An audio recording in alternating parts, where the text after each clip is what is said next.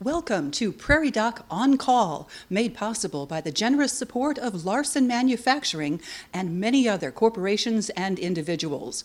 Their gifts to the Healing Words Foundation, a 501c3, provide 100% of the funding for all Prairie Doc programs. Please follow the Prairie Doc on Facebook and YouTube, and go to prairiedoc.org for more information on making a charitable gift. Good vision doesn't necessarily mean good eye health. Keeping you connected to your surroundings, the importance of eye health. Tonight, On Call with the Prairie Doc.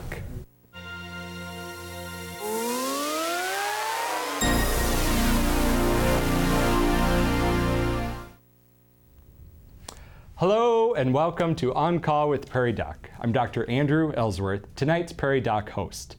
Thank you for joining us. Tonight's topic is eye health, the eyes. Joining us tonight in the studio are Dr. Elizabeth Atchison and Dr. Andrea Bordewyk from Ophthalmology Limited.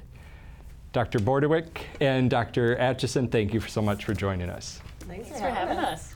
So, Dr. Atchison, if you don't mind telling us a little bit about yourself. Yeah, so I am a Sioux Falls girl, grew up in Sioux Falls, graduated from Sioux Falls, Lincoln, then went to St. Olaf for undergrad, Northwestern in Chicago for med school, Mayo Clinic for my general ophthalmology training, but then I really enjoyed retinal surgery, so went on for another 2 years in that.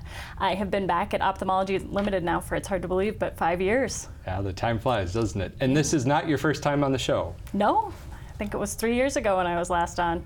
Welcome back. Thanks for joining us again. Dr. Bordewyk, how about you? Yeah, so I'm also from Sioux Falls. I'm an O'Gorman grad. And then I stayed in South Dakota. I did my undergrad and my medical school at the University of South Dakota. And then I headed out east. I went to Penn State for my ophthalmology residency. And then I did a 1-year fellowship in cornea refractive surgery in Portland, Oregon. And then I finally worked my way back here. I'm the freshest member of the team at Ophthalmology Limited, so I just started working in September. Well, welcome back to South Dakota. Thank you. I'm happy to be back. Awesome. Before we start our conversation, we invite you, our audience, to submit your questions now about eye health. Viewers can contact us 3 ways. Call 1-888-376-6225. Send an email to ask@prairiedoc.org or ask on our Prairie Doc Facebook page. We will work to answer as many of your questions as possible given the time available. Sometimes we receive more questions than we can cover, and we apologize if we do not get to your question.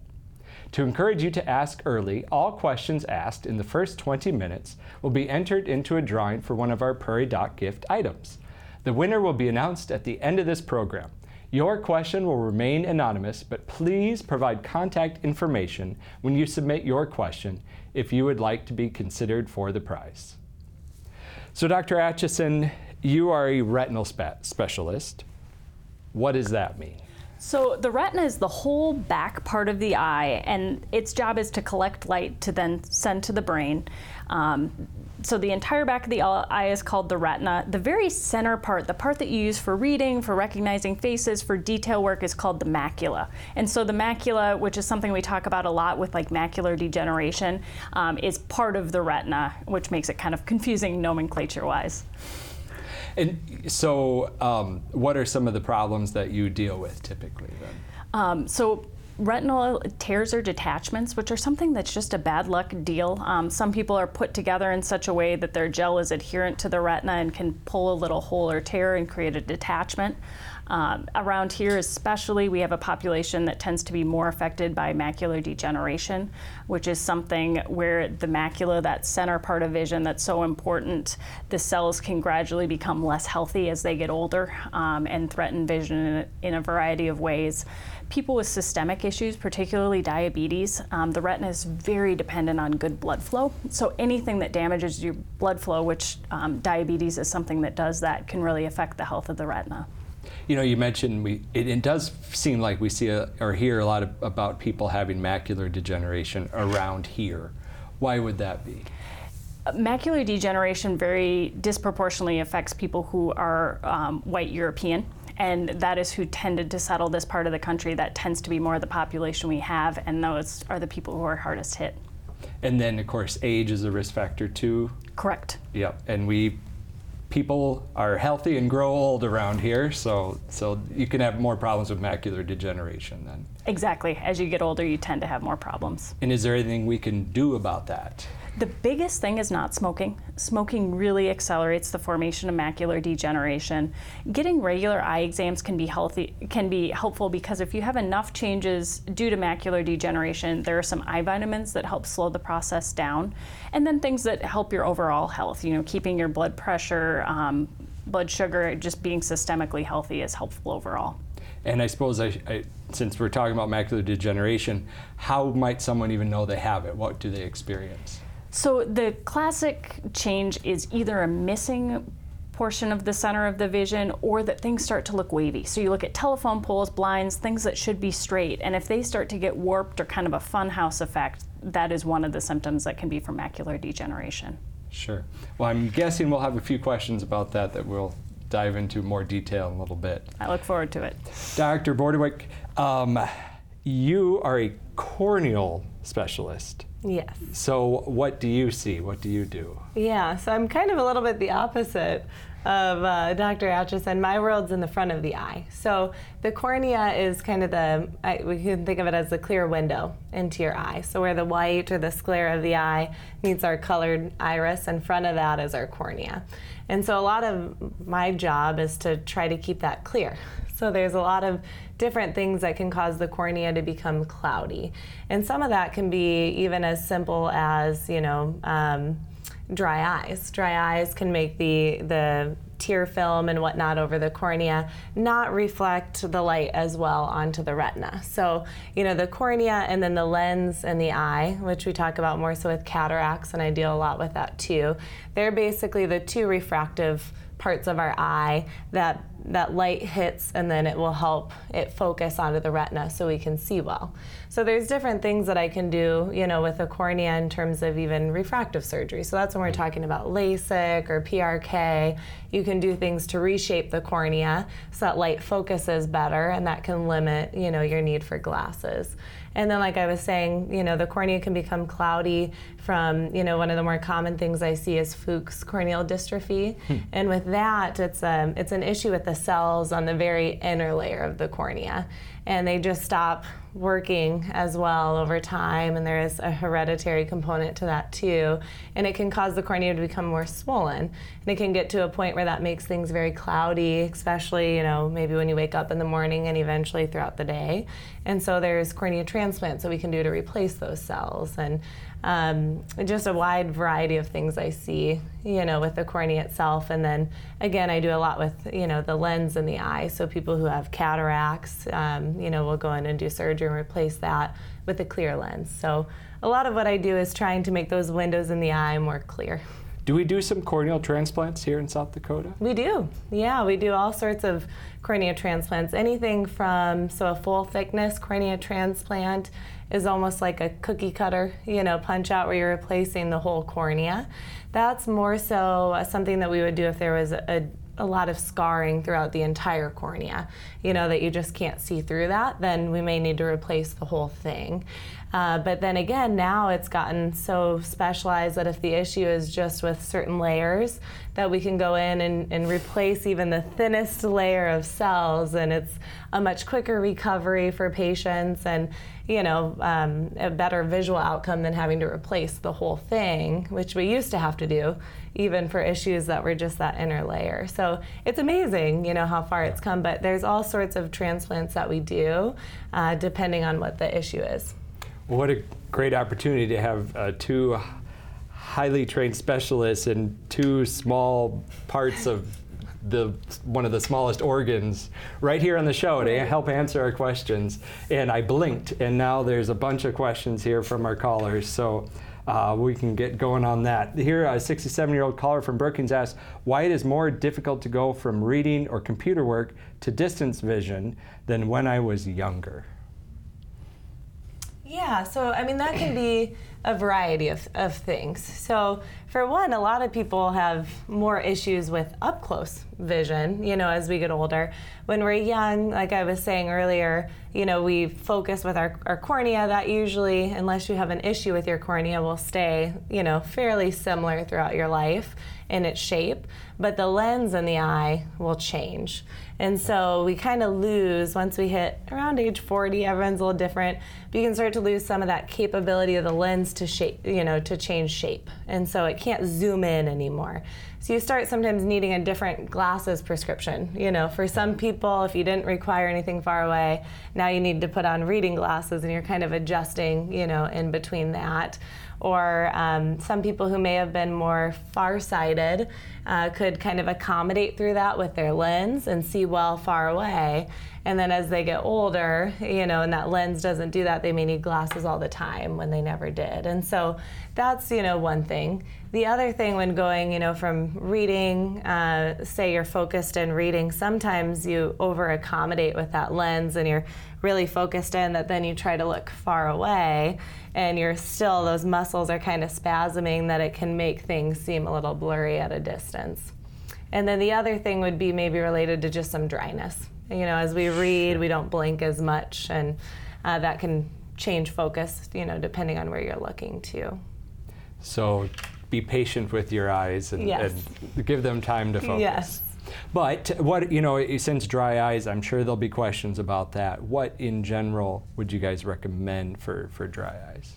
Yeah, so for dry eyes, it's definitely multifactorial. So for some people, you don't produce as many tears, and one of the go-to things that helps the most for most patients with dryness is just getting more lubrication.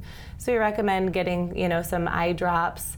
I recommend against the ones that say kind of get the red away, because those have some different preservatives and chemicals in them that could make you more dependent on them and get kind of some rebound redness if you're using them all the time.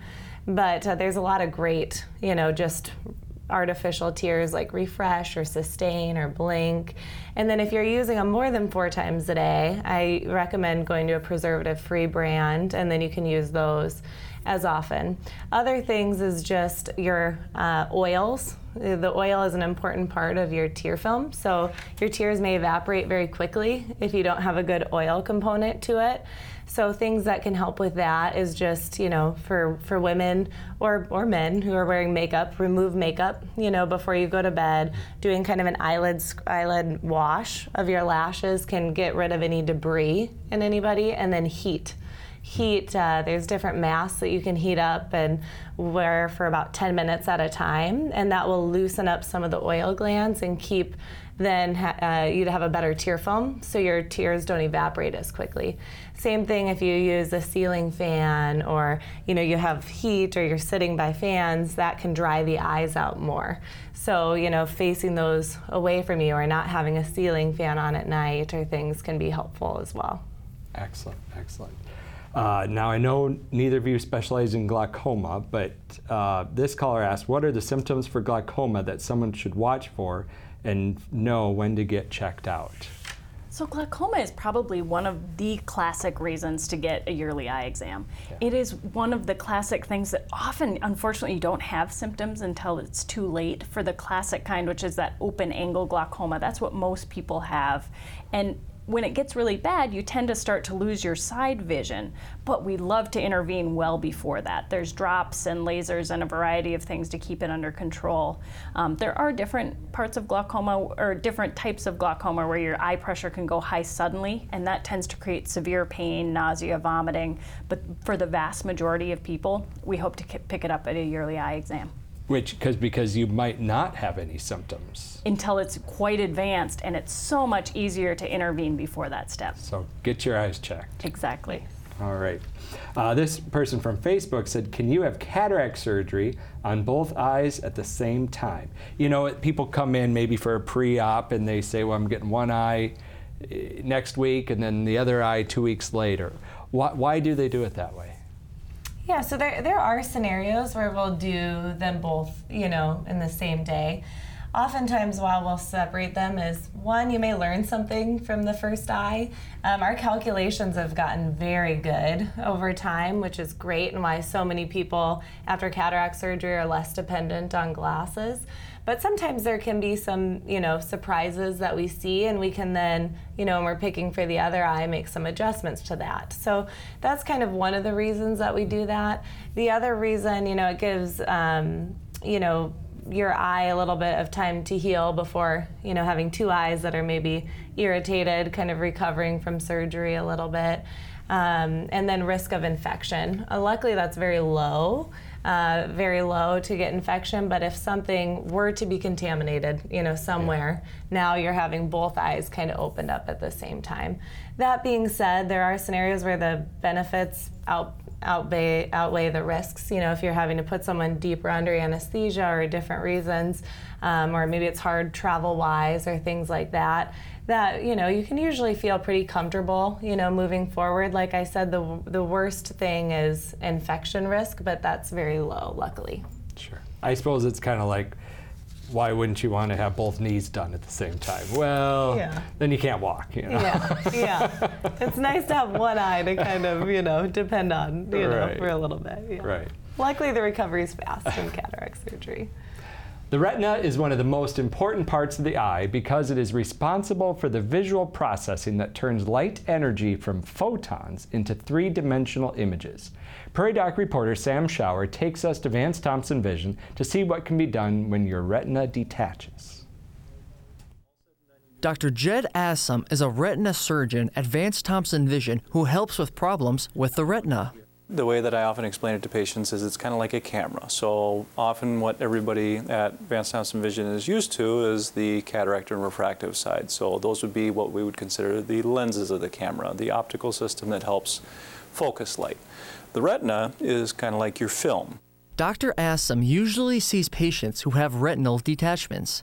He says the signs of a detachment are new floaters, flashes of light, and a curtain effect where one eye is getting darker than the other.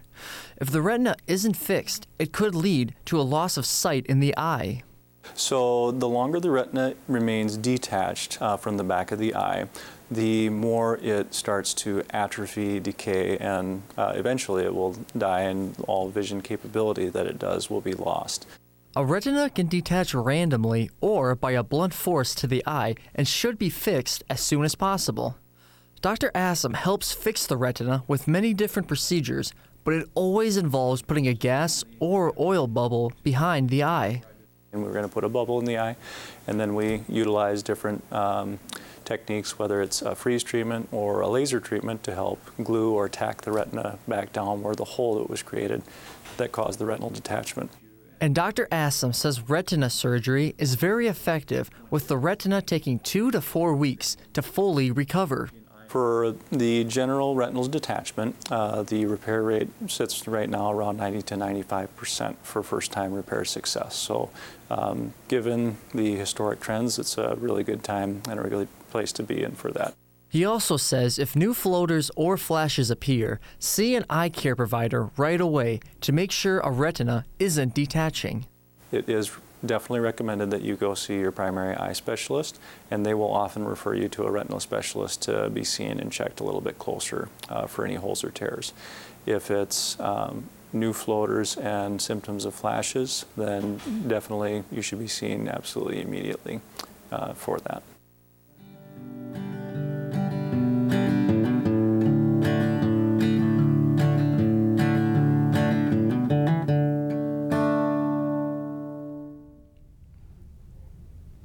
Yeah, it's so important that if you're noticing new floaters or flashes in your vision or losing some of your vision, to get seen right away. And you can certainly start with your regular eye doctor, right? Dr. Atchison, and as a retinal specialist, what can you do to help people? You know, depending on what the problem is, if it's a tear or a small detachment, oftentimes we can treat it with laser in clinic. There's, as Dr. Assam pointed out, just a variety of increasing options for surgical repair as well. And, you know, success rates are improving all the time. That's great. My father-in-law one time had to have that done, and and he laid on in the couch sideways for a bunch of time, you know, because the air bubble in there. Is that still how they do that? That's still how we do it. So oftentimes you're talking about a vitrectomy surgery, which is one of the more common ways that we repair retinal detachments. But we go in and take out all the gel that's causing the problem, flatten the retina back down, laser it into place, but then we need something to hold it in place, so we put some gas in as a splint. But gas being a bubble that floats, that has to be against the part of the retina that's affected, which means you have to be on one side or the other generally for that first week after surgery, which is by far the hardest part for folks. Just fascinating what can be done.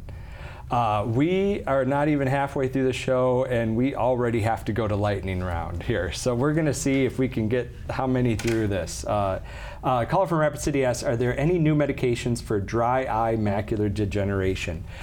Quick synopsis between dry eye and the other version of macular degeneration. So dry macular degeneration is where you don't have an abnormal blood vessel complicating things. Wet macular degeneration has those blood vessels, which is what we've been treating with injections for about 15 years.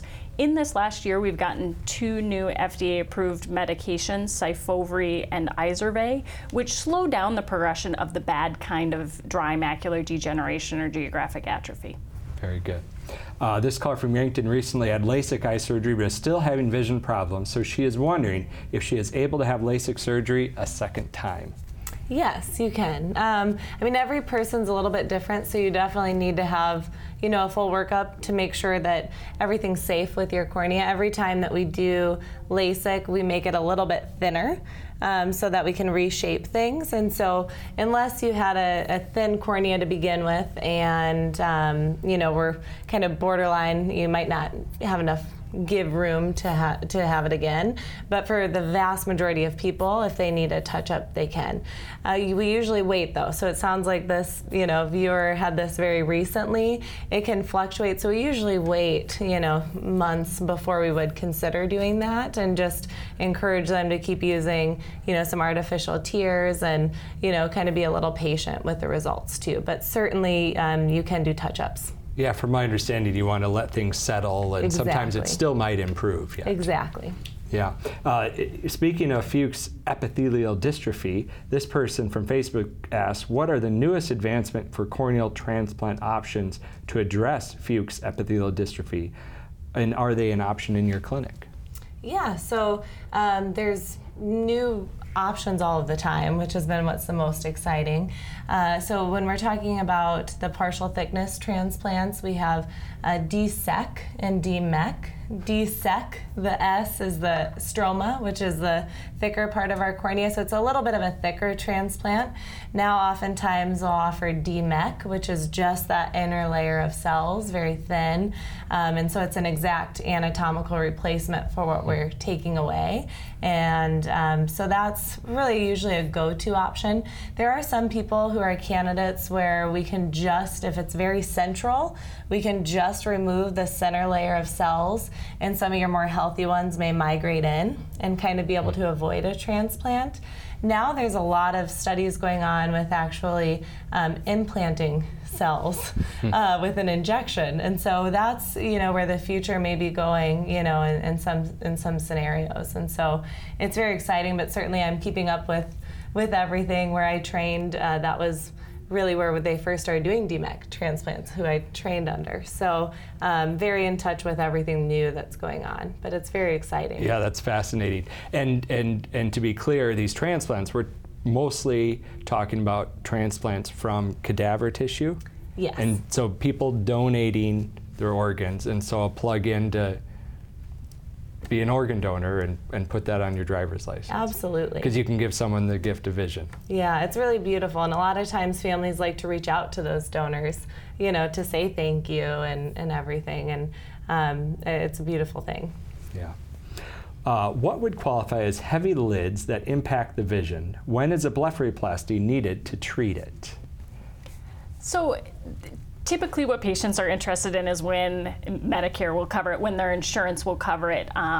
Certainly they could do it anytime it's safe otherwise, but they have to do a specific visual field test to check the peripheral vision in a certain way. And so oftentimes you can't tell yourself, but if you're concerned about it, certainly checking in with your eye care provider and getting those tests can help elucidate whether you're a candidate for insurance-covered blepharoplasty. Yeah, and of course we're talking about when that eyelid is drooping and starting to affect your vision. And your vision's so important for so many things, and see, for your balance too. I've had patients that, you know, if they're not seeing as well, their balance is poor, and then they might fall and break something or what. So it's a good option for some people. This person from an email said, I was put on a dual eye drop that essentially robbed me or what vision I have. According to my ophthalmologist, it resulted in roughing the cornea. She put me on Mural ointment and Mural eye drops, which I've been using for months. So far, my vision has improved to the point where I can drive and watch TV. When will vision improve to the starting point? And when they say starting point, I'm guessing they mean back to completely normal. And you know, there's a lot of details with this case that I'm sure we don't have. Yeah. So it certainly would need a little bit more information. It sounds like if the Muro is what's helping, you know, this viewer the most, that's kind of like a sodium chloride, almost salt solution, and so that helps in disorders of the cornea that is causing some swelling, because it helps pull, you know, some fluid out of the cornea. And so there's different causes of that. Oftentimes it has to do with issues with the inner layer of cells, like we were talking about earlier, where they can, you know, whether it's from Fuchs or if it's from, you know, maybe they've had surgeries or some medication or whatnot that's damaged any cells. But so that helps, and I'd have to know a little bit more about, you know, what caused the issue and whatnot. But I would encourage them to keep using those drops if it helps. And patients who have, you know, swelling of their cornea, sometimes also hair dryers, fans, actually like the opposite of what we say in dry eye, can give some symptomatic relief in mornings too.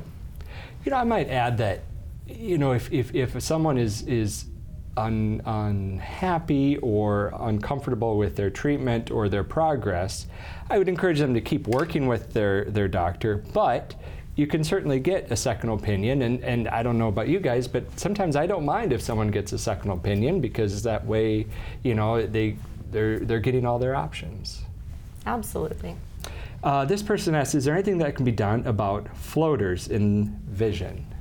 So floaters are something that a lot of people see. They have to do with irregularities in the vitreous gel, which is behind that lens of the eye where cataracts appear, but in front of the retina. And they cast these shadows on the eye that go anywhere from a little bit annoying to really bothersome for patients. There have been a bunch of studies over the years, just because this is enough of a problem that people want it dealt with. They've tried some different drops, some vitamins, some lasers. So far, the only surgery we have to get rid of the floaters is vitrectomy, where we take all the gel out. Yeah. It's actually quite effective at reducing the bothersome effects of floaters, but it's a fairly big surgery. And so depending on the risk factors for the patient, sometimes it can make sense and sometimes it's best to be avoided, but that would be the option. Sure. Well, speaking of, there was a follow-up for this person said, for floaters in the eye was recommended Vitreous Health 1 a day for 6 months. And they're curious if there's any research or proof behind this helping. So it doesn't sound like... There's some very early data for it, but nothing conclusive yet. Sure. This person has it possible to get rid of the halos that have come after cataract surgery, because, you know, especially they're noticing during night driving. So some of it depends on what's causing it. You know, sometimes you can get halos that come back, and it might have to do with a film forming behind the lens. So in about 25-30% of patients, they can get a film that forms in the capsule that holds your lens in place, and they may complain of symptoms of glares coming back or halos. So in that scenario, there's a very simple, you know, procedure in clinic where we can laser that away. But that would be if that was that individual's problem. Sometimes it has to do with just the surface itself being, you know, more dry. Anytime, like I said, that tear film's impacted, light can be more bothersome, and so definitely, you know, treating, you know, any underlying. If you've had, multifocal lenses, which can be really great, they can give you distance, middle, near. One of the trade-offs with those is that they have some rings around them, and so patients may, as a trade-off of having that, vision from far away to near, they might notice more glare or halos. So some of it depends on, getting an eye exam, seeing, what the issue is that's causing it, if there's something that could be done to improve it. This person asked, does Ocuvite work? Have there been studies that found it to actually be helpful? So Ocuvite is a general brand, but in particular, the AREDS2 formula. It stands for the Age-Related Eye Disease Study. It was a huge study done by National Institutes of Health looking at what we can do for dry macular degeneration. And for people with at least moderate dry macular degeneration, it does slow the disease process down. Excellent. Well, keratoconus is a common but relatively unknown eye disease caused by frequent eye rubbing. Prairie Doc reporter Sam Schauer takes us to Vance Thompson Vision to ask how we can avoid keratoconus, a disease that affects 1 in 300 Americans. Dr. Brent Kramer works as a surgeon at Vance Thompson Vision, and he warns people about the dangers of eye rubbing and keratoconus. And if you rub your eye a lot, you can cause something called keratoconus. And that's where there's a thinning and a weakening of the cornea, and the cornea protrudes or bulges out. Dr. Kramer says keratoconus is very common today, with 1 in 300 people in America having it. It causes vision loss and irregular astigmatism, which he says can be tougher to treat with regular methods. So when you hear and think of astigmatism, you should think the cornea shaped a little bit more like a football instead of a baseball. And usually you can put a pair of glasses or contact lenses in front of the cornea that corrects that irregular shape. With keratoconus, you get irregular astigmatism, and so it's like a football with a bulge in it. And as you can imagine, that's really tough to treat with glasses or contacts. Keratoconus can start as young as late teens and can cause terrible damage to the cornea if left unchecked. Unfortunately, if keratoconus gets worse, it can cause scarring of the cornea and even cause the cornea to become white or gray from that scarring, and that can't be corrected with a contact lens. And so that's when we look at doing something like a corneal transplant. Dr. Kramer says eye rubbing is the #1 culprit for this disease, as eye rubbing can cause prescriptions to change and eye pressure to shoot up exponentially. Normal eye pressure, let's say, is somewhere between 10 and 20. Eye pressure can go up higher well into the hundreds when you rub your eye, even to 1,000 sometimes. Dr. Kramer says if your eye is itchy, itch around your eye instead of rubbing. So what I do is I take the skin and pinch it into a bone. And so the middle corners of the eye can rub typically in allergies or dryness. And then I just kind of squeeze that middle finger and go like this. If the eyelids itch, I'd grab that eyelid and pull it down on the bone around the eye and can do that. Dr. Kramer asks people who rub their eyes to think why they do it and to try the new methods to avoid having keratoconus. So if you're an eye rubber, I want you to stop and think about, why am I rubbing it? Am I rubbing it just because it's the end of a long day and it's a habit, or the eyes feel sore or strained, or is it something like itching or blurring or something that you should see your eye doctor for to treat?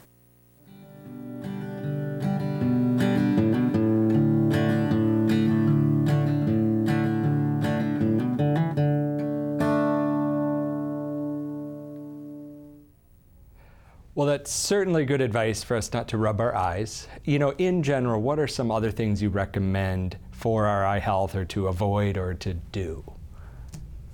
Big thing is not smoking. Like so many things in the body, it's very important. Keeping your blood pressure and blood sugar under good control are also incredibly helpful. Yeah, I would say for contact lens wearers, making sure that you're not sleeping in your contact lenses or overwearing them. Some people try to extend it out a little bit longer, but it's putting the eyes at risk for infection in those scenarios because you're just getting less oxygen and flow to the cornea. So just taking, good care of your contact lenses if you wear those. Somewhere in here, there was a question from someone wondering about any supplements to help with vision and eye health. Really, the AREDS2 is the one with the greatest data behind it. Okay. Yeah, excellent. This caller from Wyoming was recently diagnosed with NAION, non-arteritic anterior ischemic optic neuropathy, and continues to have vision problems. He is wondering if there are any possible treatment for this condition. So that is a condition where part of the optic nerve stops getting the blood flow that it needs to thrive. And unfortunately, like so many other issues like a stroke where neural tissue is deprived of oxygen for a period of time, it often doesn't come back all the way. But working with his primary care to make sure his blood pressure is under optimal control, oftentimes if it dips too low, particularly at night, that can be a risk factor for it even happening to the other eye. Yeah, excellent. This person asks, how do you treat a cyst on the lower lid of the eye? So I'm thinking here styes and, chalazi. How do you pronounce that again? We say it different ways, I think, like a chalasia. That's what I would say. That's how I usually say it, but you hear it different ways. Yeah. A sty, yeah. So if it's that's more related to kind of a localized inflammation, oftentimes due to a blocked oil gland along your eyelids. The number one thing that you can do, even just from home, is heat. In those scenarios, heat will help open up that clogged gland and help release, some of that inflammation, and sometimes you'll get some drainage from it. There's other things that we can do, steroid injections, or to remove it. And that would be the same. You can also just get a cyst, and if it is, kind of looks like that and benign in nature, a lot of times you could leave it if it's not bothersome. But if it's causing a lot of symptoms of irritation or things, there's ways that they can be removed too. But I would say just getting in, having it evaluated to see what exactly it is, and then you can go kind of from there of what the management would be. This person says, my pressures have been super high ever since I had COVID. Dry as well. Dry eyes, I suppose they are talking about. My body rejected plugs, unfortunately. So, sometimes if someone has dry eyes, they'll insert plugs to help keep the moisture in the eyes. I have no peripheral vision, and MRI was negative. Any other suggestions? So their pressures have been super high, I guess, and dry eyes from COVID. Do you see many complications from COVID typically? It's not a ton, no. Yeah. Certainly with high pressures and loss of peripheral vision, I'm very worried about glaucoma. Right. Yeah, so right. Getting evaluated would be very important. Absolutely. Yeah, and from a dryness standpoint, like we talked about earlier, just trying, different tiers. There's more that we can be done with plugs. Sometimes we can even cauterize, that area, and then you don't have a foreign, body in there blocking it if that is what caused the irritation for this individual. But there's certainly a lot of things that can be done, for dry eye, and just getting in and talking to your provider about it. But more importantly or urgently in this scenario would be addressing the eye pressures. Yeah. This caller has had a lens replacement, had blurry spots that haven't gone away, and it's been over a year. Will these go away with time, or is there anything that they can do to help them go away, or should they follow up with their doctor? So I would definitely say follow up with your doctor. What are these spots? They might be floaters, that sometimes you remove the cataract and now you have a clearer view, and you notice more of those floaters that maybe you didn't before. Or it could be like we talked about before, sometimes a film forms behind that lens, and there's laser procedure that we can do to impact that. Some people notice light reflecting off the edge of their lens. That usually gets better over time, for most people. Sometimes an eye drop that makes the pupil smaller can help with that. But it really depends on what these spots are and, what they're doing. And so definitely getting in and being evaluated, they'd be able to get the best course of action. Cataracts are so common, and it's maybe you just live long enough, you're going to have cataracts at some point. Is there a timing recommendation on when to have cataract surgery? Or can you do it multiple times if you need to anyway? So really it's a one and done, scenario. You could always replace the lens if, say, you had a lens and it was off or something. You can replace it in that scenario, but once the cataract's out, it doesn't come back. So that, from that standpoint, it's just a one-time surgery, in your eye. in terms of when, everyone's a little bit different. You know, for most people, they're around, 60, 65, I would say most of the patients I'm seeing. But that being said, some have had retina surgery. If they had a retinal detachment, that oftentimes will buy you a cataract surgery within a couple of, years, because it just speeds that process along. Patients who have had uncontrolled diabetes may have it earlier if you've had trauma to the eye. But it's just important to kind of know the symptoms of cataracts, which is usually the vision's not correcting as well in glasses anymore, especially if you can't get past that 20/40, which is legal to drive all day and night, and then or glare, halos. So it's really whenever it's impacting your quality of life, or you feeling safe to drive or do certain things, you should get in and get a checkup. But I would say for most people, at least by age 50, they should be getting annual exams to screen for anything. Yeah. This person says her sister was diagnosed with a hole in her macula. What would cause this, and how successful is surgery to repair this? So, little more common in women, particularly over age 60, but often we don't know exactly what causes it. And fortunately, we do have surgery to repair it. The surgery is over 90% effective at closing the hole. Once the hole is closed, vision tends to get a lot better, but it's not as good as it's going to get until years after the hole is closed. It takes a long time for those photoreceptors to kind of line themselves back up. And people often notice that the vision isn't quite perfect in the middle, but oftentimes it gets dramatically better once that hole is closed. We were talking about, not smoking, so on and so forth, sunglasses and protecting our eyes from the sun. What are some of the problems that the sun can do to our eyes?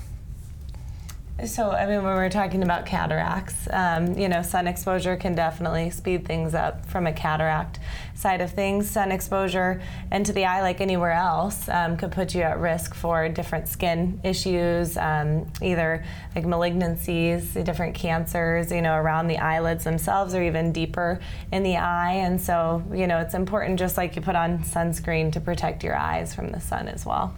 This caller from Sioux Falls is having peripheral vision problems, is wondering what could be causing this and what potential treatments are. So very important to get an eye exam in this scenario. It could be anything, as benign as a migraine. We think of things like glaucoma, retinal detachment, or even something systemic like a stroke. So very important to get evaluated.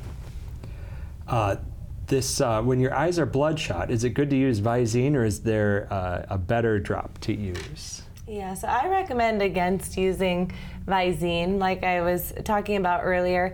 It helps to, in the moment, make the eye less red, but your body kind of then has a rebound where once that wears off, it's going to get more red and you become almost dependent on these eye drops.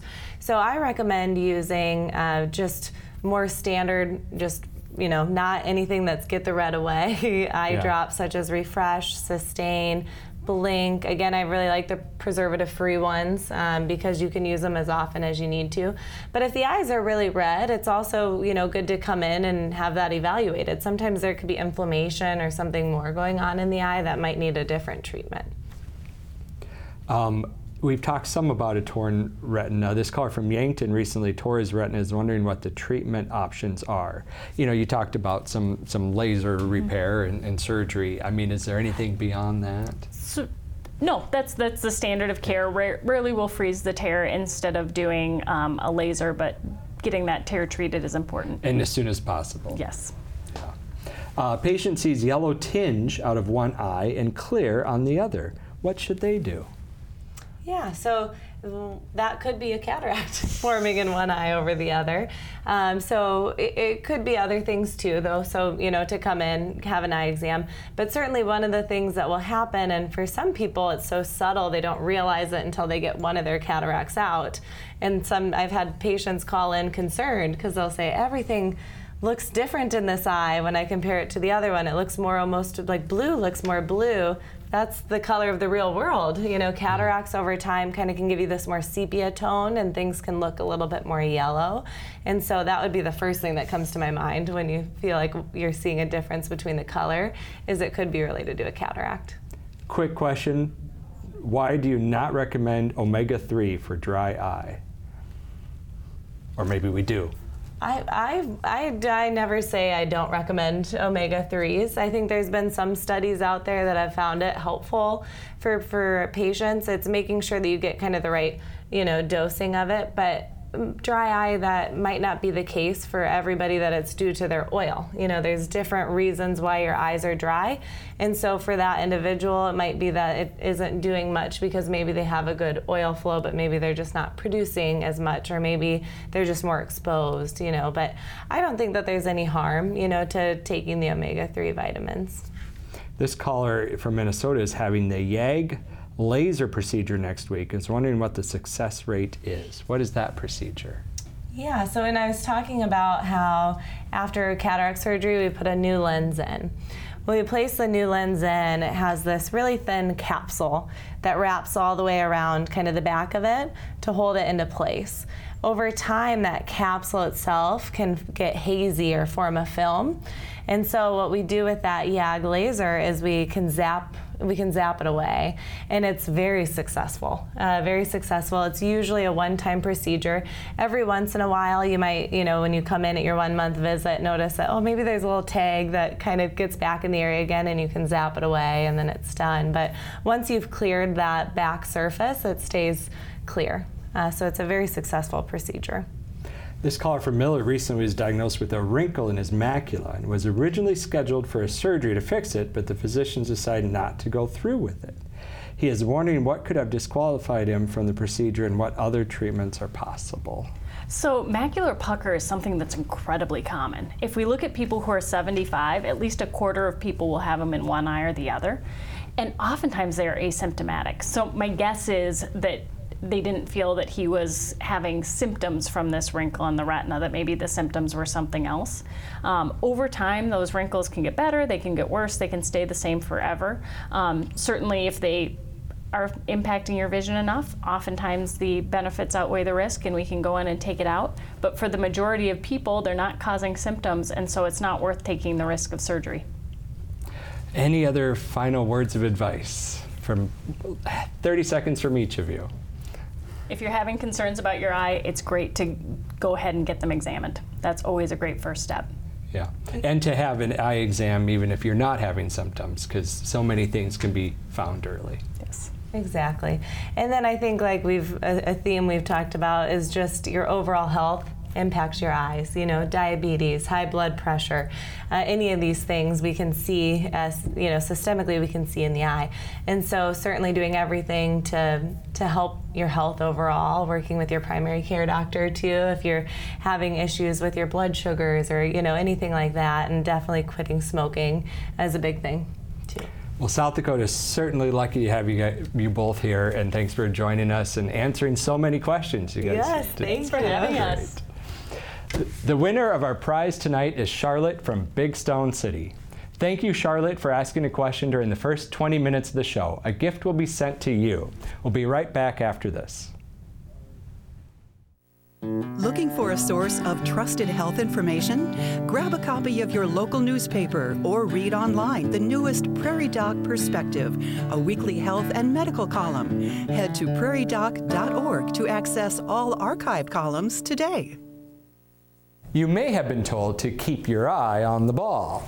When batting, a baseball player is taught to watch the ball the entire time, from when it leaves the pitcher's hand to when, hopefully, their bat smacks that ball for a hit. It may sound simple, but some pitchers can throw fast, and sometimes they throw a curveball. Great hitters use their vision and spot the difference, helping them get a hit. Lose focus, and in the blink of an eye, the pitch has whipped past them for a strike. Like keeping your eye on the ball in baseball, I recommend you keep your eye on your eyes. Sure, you may have good vision, but that does not necessarily mean your eyes are in good health. It is important to see an eye doctor for a regular checkup to help spot any eye issues early. There are several common eye conditions that can be seen early by annual eye exams. Cataracts, macular degeneration, glaucoma, and diabetic retinopathy are some of the examples. Catching these right away helps to prevent or delay vision loss. Early detection allows for easier, more effective, and cost-efficient treatments. Cataracts are from clouding of the lens of the eye that can cause blurring and sometimes eventual blindness. Treatable with surgery, outcomes may be better when diagnosed early in the course. Macular degeneration is a problem with the retina, which can cause blurring and central vision loss. Early diagnosis and treatment help slow the course of the disease. Caused by increased eye pressure, glaucoma may lead to vision loss from damage to the nerve in the back of the eye called the optic nerve. Often people have glaucoma without knowing it until their vision slowly deteriorates. Once again, early detection is key for preserving vision. Diabetic retinopathy is a common complication from diabetes that causes damage to the blood vessels in the retina, causing vision loss. If you have diabetes or prediabetes, please have an annual eye exam and tell your eye doctor so they know to look for associated eye problems. Just like a baseball player needs to keep an eye on the ball to watch for changes in movement, I encourage you to get your eyes checked to detect changes in your eyes to prevent vision loss. So, next time you hear a baseball fan yell, "Get your eyes checked," to an umpire, may it be a reminder to schedule your next eye exam.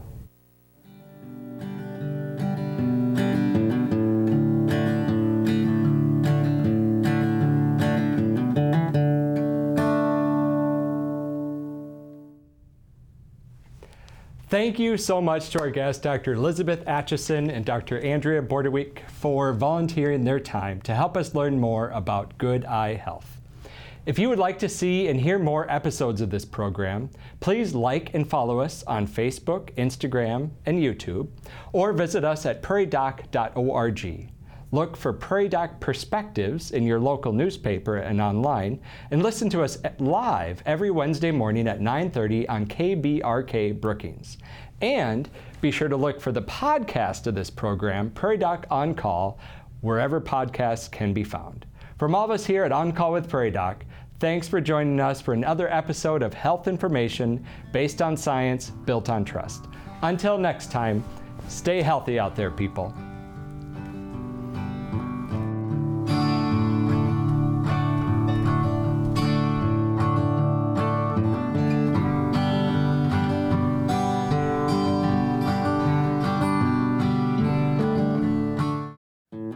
Belly pain, heartburn, blood in your stool, or other gastrointestinal problems, a GI doctor's services are invaluable. Digestion, absorption, and elimination of waste, GI issues. Next time, On Call with the Prairie Doc. Hi, I'm Joni Holm. I'm on the board of directors of Healing Words. Well, there's so much to learn about our bodies.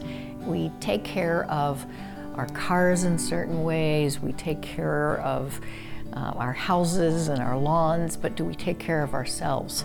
So by watching and learning, there's just so much to gain. I can think of so many examples with our guests talking about how many times your heart beats a day, and that if you don't take care of it, that machine is damaged. And certainly our skin, we don't take care of our skin. So it's an education for everybody, and there's so much to learn about our bodies. There's so much misinformation out there, and there's so much advertising involved with medicine that it's hard to decipher what's true and what's not. And Rick believed in providing education without any bias. So he wanted the public to see the truth and be able to decipher on their own what was good for them and what wasn't. And an example of that is when a neighbor needed some information about care for her father, and not only Prairie Doc provides some background information, but it happened to be the physician her father was going to see. So she learned about the illness, she learned about the physician by seeing him in our archives. Prairie Doc is a nonprofit. Our 4 Prairie Docs and our guest physicians all volunteer their time. People might think, well, why do I need to donate if it's a volunteer project? Well, there's a lot behind the scene. We've got the studio, we've got the time, we've got the cameras and the lights and the students that are involved in the production. It takes many, many hours for every show. And that's what your dollars as you donate go to. So we really need the support, and we appreciate the support. For more information, go online, www.prairiedoc.org. And to donate, you can mail a check to our post office box at 752 Brookings, South Dakota, 57006, or you can go online. And there's on the top line, there's a little donate button. And we really would appreciate your donations, because we couldn't do this, A, if you weren't watching and enjoying it, but B, if we didn't have the donations for the ongoing cost. Thank you for your support.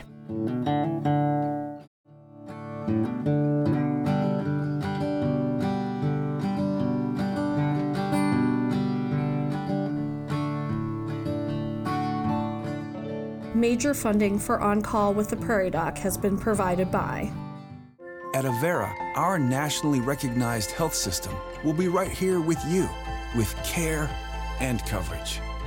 Hello, possibility. Hello, healthy. Larson Manufacturing is proud to support On Call with the Prairie Doc as it continues to open doors for important medical information. And with the ongoing support of these individuals and institutions. Brookings Health System, Ophthalmology Limited, South Dakota Academy of Family Physicians, Avera Heart Hospital, First Bank and Trust, Dakota Allergy and Asthma, Vance Thompson Vision, Monument Health, Black Hills Medical Society, Brookings Madison Flandreau District Medical Society, the Pierre District Medical Society, Sioux Falls District Medical Society, Yankton District Medical Society, Orthopedic Institute, Lake Ponset Sailing Academy, Aberdeen Asthma and Allergy, Dakota Bank, South Dakota American College of Physicians, and Swiftel Communications.